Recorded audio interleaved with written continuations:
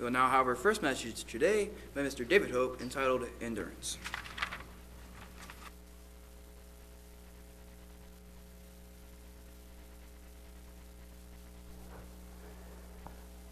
Thank you, Mr. McGarvey.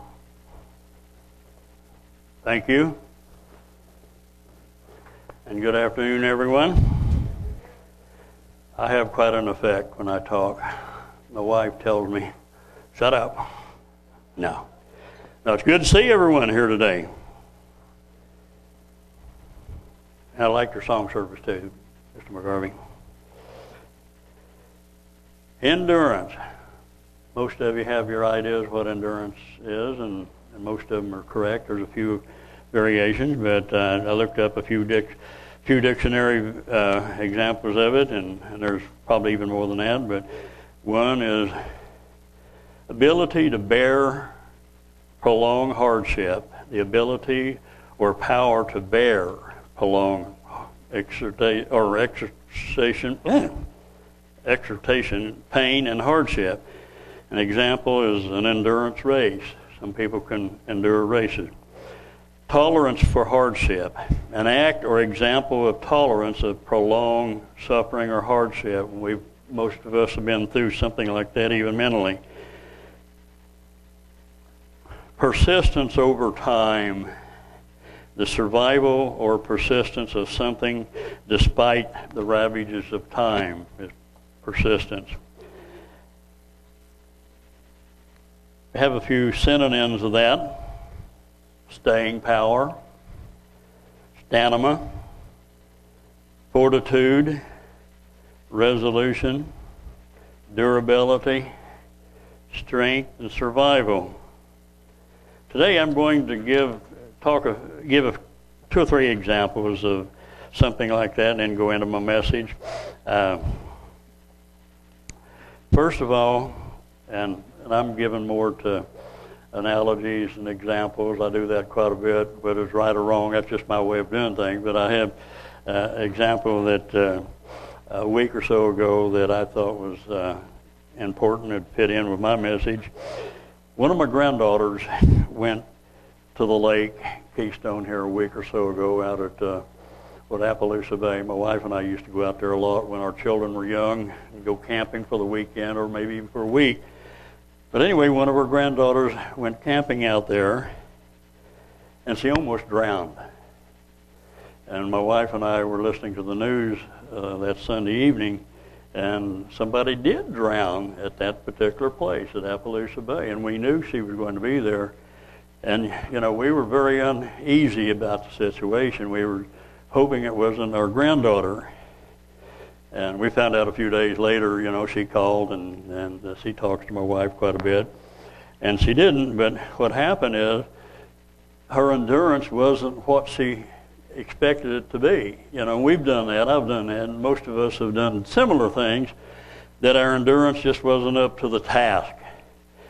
And she and I guess her husband's brother or somebody, other person went together, and they went and swam across this cove, and they didn't make it, or she didn't almost make it. On the way back, I guess, she said she was about 40 feet from the bank, and I'm guessing probably nearly here to the back wall from the bank. Said I couldn't breathe, and she began to panic, and she couldn't move. She was cramping up.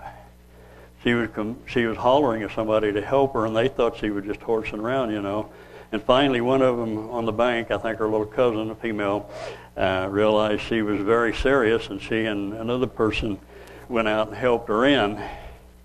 One of the things, if you've ever taken life-saving or something of that nature, my wife and I wouldn't have known it, but we took a course here several years ago so we could be on assist the lifeguard down at Big Sandy at the feast one year. So we had to take it. But one of the things they tell you to do, if you can avoid it, don't go, yourself and try to bring them in because they'll swamp you. First of all, it's throw, row, and then go. First of all, if you can't reach them with a paddle or something, you throw something to them, and then, a life jacket or something.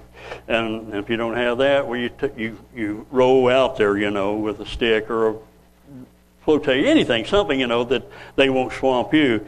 Then if you don't have anything, time's running out, then you go, and then you do that. But anyway, that was part of the deal, and I want to show something else, and you may think, well, how's that related to the subject of endurance? See that? I didn't put a mark on there. That's just my excuse to drink. So what's the normal expression about this glass? And when you go to a seminar or positive thinking or something, what's one of the expressions of this? Louder?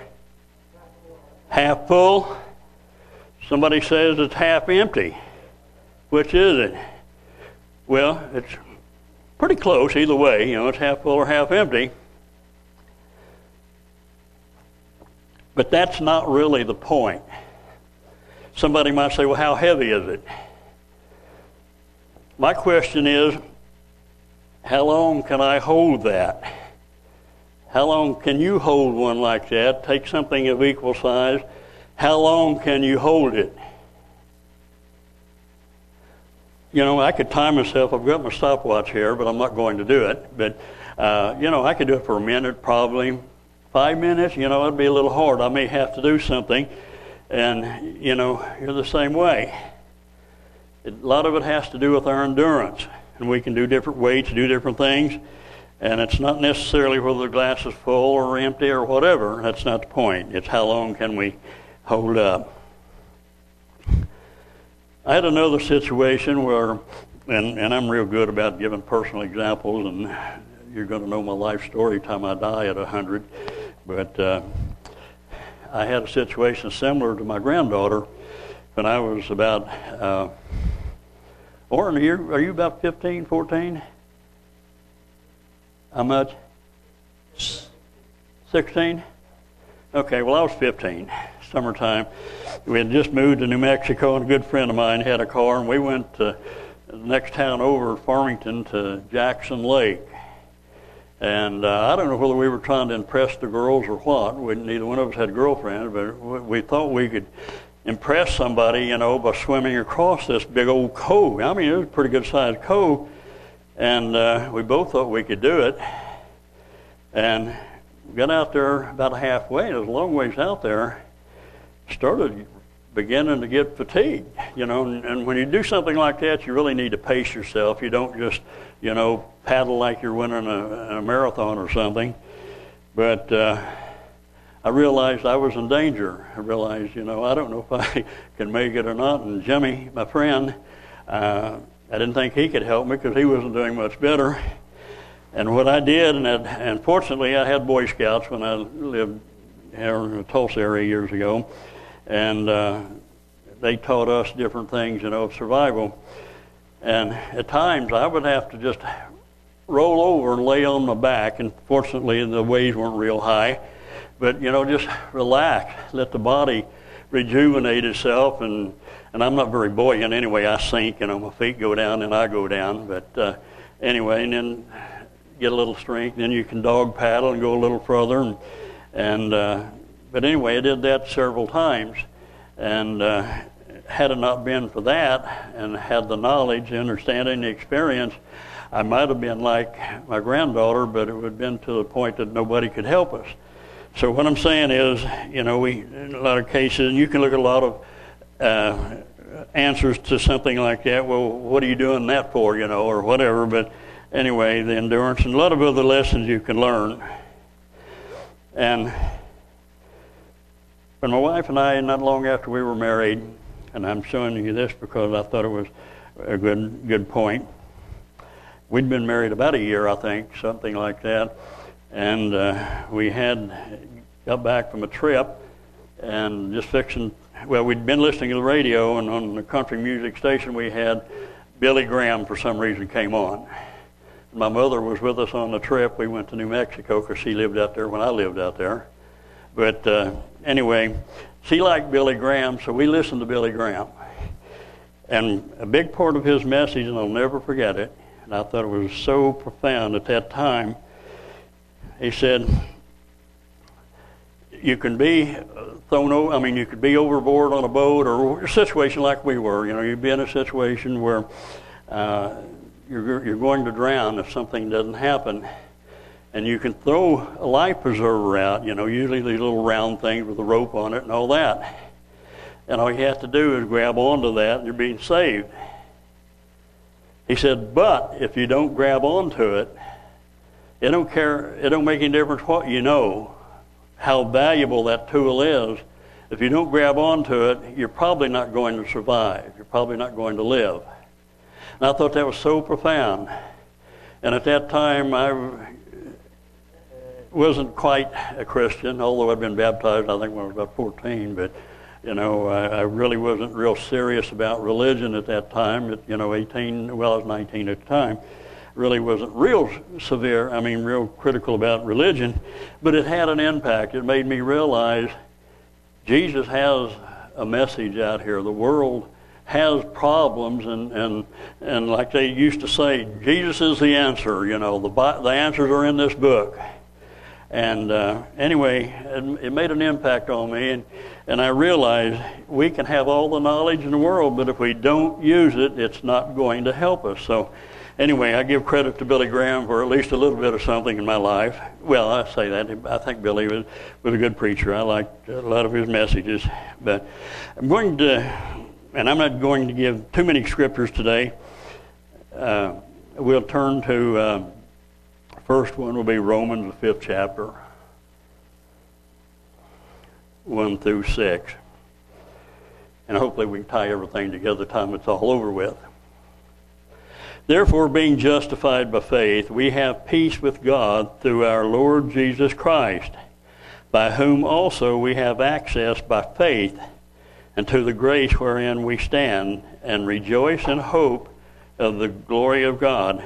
And not only so, but we glory in tribulation. Remember the scriptures we've read at times that Paul and some of the others,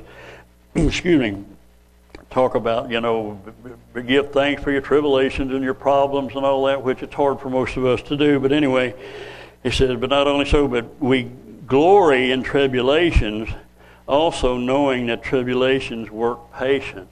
And we hate tribulation. We hate our day-to-day problem. My problems are different than yours. Yours are different than mine.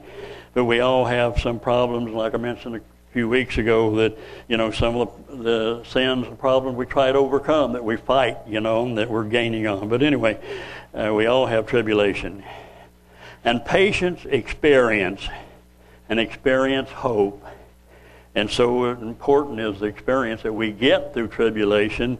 And like I mentioned a while ago, had I not had the experience of the Boy Scout of how to prevent drowning when you get really fatigued and tired, I probably would not have made it. But the experience paid off in that case. It wasn't a spiritual thing, but it was, we have spiritual overtones that can apply.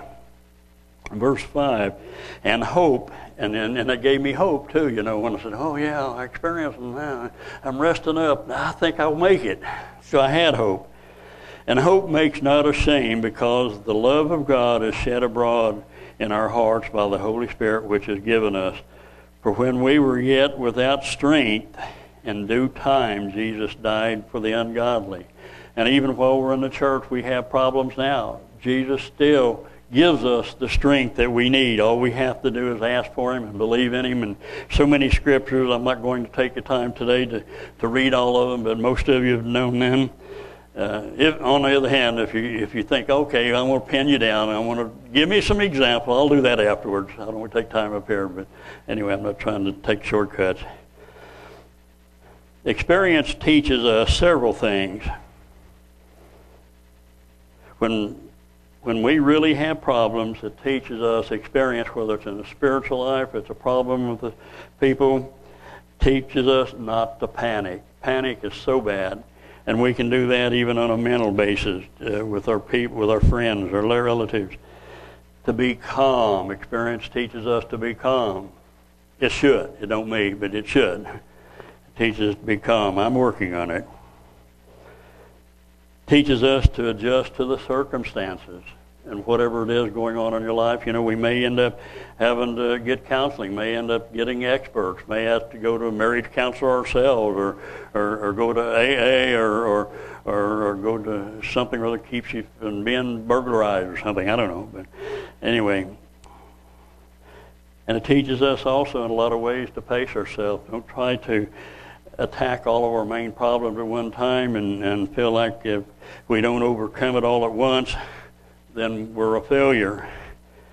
But another way of pacing ourselves, and I think it's probably one of the better ways, is the Sabbath. When we have so many problems, so much bearing down on us mentally, emotionally, the Sabbath day and the holy days, I don't think is any better way to unload yourself and to gain strength again. And I see a lot of nods of heads out here that people have experienced that, especially if you've been around this way for a long time, been around God's way. We understand that taking a rest mentally, spiritually, helps us. And then not just the Sabbath, but sometimes we need a little bit more than the Sabbath, and I think that's the wisdom of God's holy days that are scattered, annual holy days that are scattered throughout the year. We started in the spring of the Passover and the days of unleavened bread. By that time, we've come through a long winter, and some of us are beginning to be dragged down, mentally, psychologically, from the pressures of the world. And God spaces the holy days at just the right time to give us that little oomph that we need. And then we begin to get closer to the day of Pentecost, 50 days after that. And we understand, we have a perception of what that means, in our lives. And all the same time, we're beginning to look forward more and more to the Feast of Tabernacles, and for most of us, and even for our children that grew up in the church that don't attend with us anymore, that's the highlight of their life back when they were young. And, they would say, well, our friends had Christmas, but we have the Feast of Tabernacles. We have 8 days besides the travel and everything else. So it is such a blessing. And our children even got, and I think I've mentioned this before, our children would even mention, especially when we start getting this far along, and they'll look and see the moon coming up, becoming full, And it says, how many more months is it to the feast, And it says, okay, it's early September or late September, early October. And they'll say, okay, here we're in July now, and full moon in August, full moon in September, and then what is it? The feast is early October. So anyway, but they start mentally building up, and so do we. So do we start building up. It's such a blessing to us to have that mental, and then to come back after the Feast of Tabernacles. And I think some of our newer people I've heard say, how a blessing it is to them. And it's a blessing to us, older folks, old-timers, to see these young whippersnappers, come to the Feast of Tabernacles and get the joy that they do. That's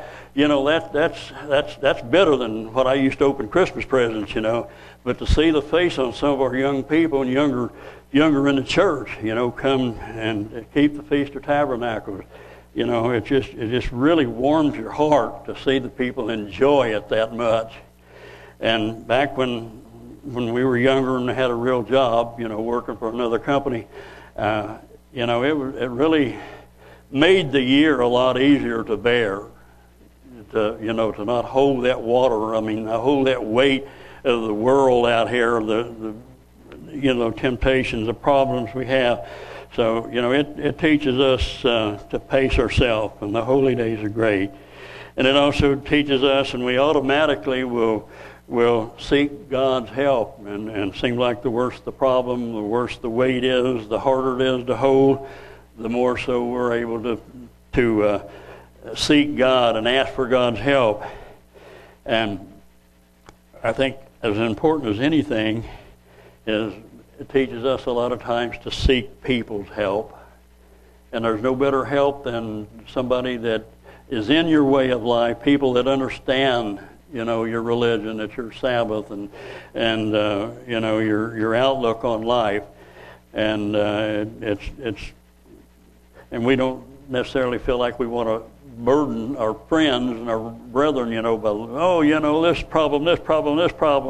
But sometimes we need that. Sometimes I need somebody to listen to me, and sometimes you need somebody to listen to you. And hopefully, and there's so many scriptures that shows that we are to bear one another's burdens. We are to listen to them. We are to encourage one another. And like I said, I'm not putting those scriptures down, but they're there, and most of you know them. And if you don't, study it, look at it, get you a good concordance, and look at some of these subjects. But we need to communicate with one another, and that's why it's so important for all of us, each of us, to be here as much as we can every week. We miss some of you, if you don't show up, and I've had people on occasion even say they missed us, and we didn't show up. So anyway, but we need one another, and we seek people's help. We have somebody else to maybe, like they did in Moses' time, when he had his hands held up, and things were going well. Then when his hands started going, things went well. I might need somebody after a while, to come up here and help me hold the weight, whatever it is, spiritually and emotionally that I'm dealing with. And we need that, and we can only hold a problem, a psychological, mental, spiritual problem, so long without at least putting it down. We can get it back up again in a little while, after we've rested. We can pick it up again, but to bear some of these problems for week after week after week after month, it can almost drive us crazy if we don't have the help that's available to us from each other and from God and Jesus Christ. This will get easier by the time I get there. If you turn with me now to Philippians 4th chapter. And here's another good point. I could have put a lot more into it, but a very, very important thing. Very important to rejoice. So many scriptures that tell us that we should rejoice, and that God loves it when we give Him thanks. And so many, and you may even want to do a personal Bible study on some of that yourself. The benefits of giving God thanks. And I started to even give a message on that. Just that itself. There's so many things that we can talk about that's in the Word of God. But anyway, Philippians 4:4, rejoice in the Lord always. And again I say rejoice. Let your moderation be known unto all men. The Lord is at hand. Be careful for nothing, but in everything by prayer and supplication with thanksgiving. And boy, it's such a powerful tool in our hand when we give God thanks. It's so important, and so much lighter is that burden that we're carrying when we give God thanks. And so many things, like I said, so many ideas come across when you're working on a message, and I think most of our men will say the same thing. Well, here's a point I'd like to make. Here's a sermon I'd like to make, but I don't have time right now. I'm going to do this one right now. But there's one, and I don't think I've ever mentioned it before, but I may have when I digressed and don't remember it. But I had a message when my wife and I first came to church, and Miriam was coming at the time. She was just a little girl at the time when we came, and her mother and Mr. Decker. But one of the Upshaws, Ron Upshaw or Gordon Upshaw, some of the older men know them. They were deacons at the time before they were ordained elders, but they were given sermonettes, 15-minute sermonettes. And one of them, I'm not sure, and if they ever hear this, I hope they forgive me if I get it wrong, but I'm thinking it was Gordon. I think he was the older, wasn't he, Lisa? Was Gordon older? But he gave a message, and I don't remember hardly anything what he said except for this one thing. And I've come to the point that if you don't get anything out of my messages, out of the scriptures I read, but if you get a good point somewhere that will help you and encourage you that you will remember it more than after the service is over. If you can get one point, I'm happy. I'm happy. But anyway, he gave a message, and a very simple thing. And it must have been on Thanksgiving or self-pity or something. I don't know, but I still remember this. He said, I was self-pity. I don't remember his exact wording. But I felt sorry for myself because I had holes in the soles of my shoes. And some of you may have done that, and I've done the same thing. I've had cut out pieces of cardboard and put in the bottom of my shoes, because the tops of them were pretty good. Didn't have the money to get them half sewed or anything. But he said, but I was feeling sorry for myself because I had holes in my shoes. He said, until I saw a man that didn't have any feet. Now that's quite a contrast. Your holes in your shoes, and maybe not even have any shoes, but you see a man or a woman or a little girl, a little baby that doesn't have feet. Now that's all relative. And I'm not going to go into the rest of it. My wife, she knows similar to what that is. She had multiple problems with her feet when she was born, and was in the hospital until she was about 6 years old, and then multiple operations until she was about 15 or so. So she can understand, she can really identify with those things. And some of you can do even worse. We have people around us all the time that aren't able to have the kind of lifestyle that we are. Even young people that can't have the lifestyle that we have,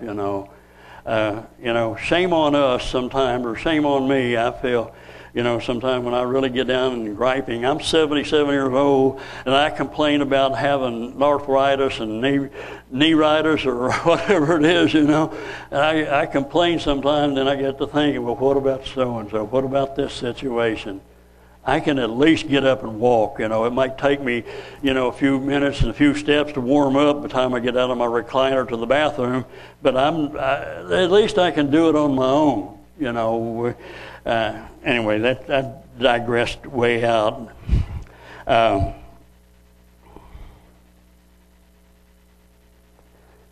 like I did last time, I got lost while I was digressing. I guess is that verse 6? Did I read Numbers verse 6 yet? Okay, 7. Did I read 7? Didn't read 7. See, I'm getting senile. People that watch this, they're going to say, well, there's some people there in Tulsa Church that, you got to watch them.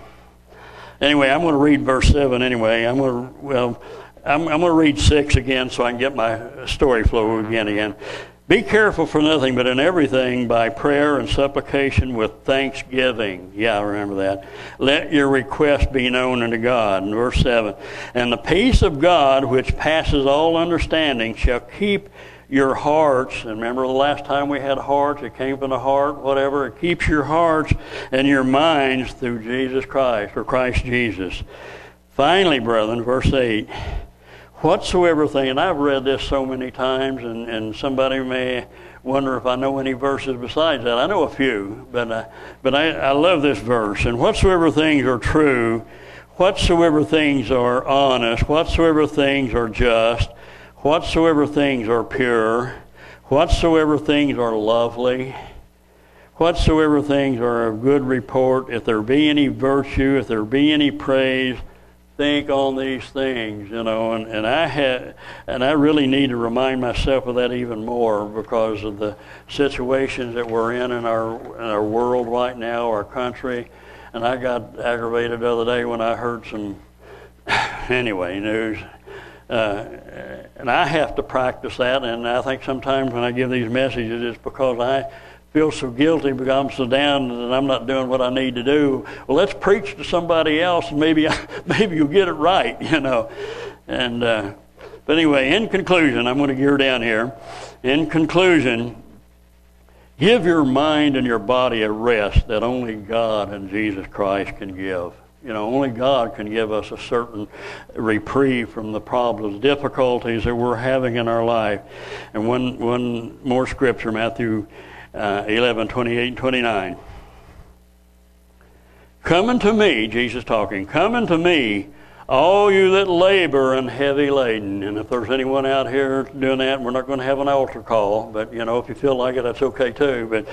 But come unto me, all you that labor and are heavy laden, that have problems and difficulties that really are bearing you down.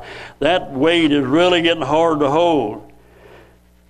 And I will give you rest.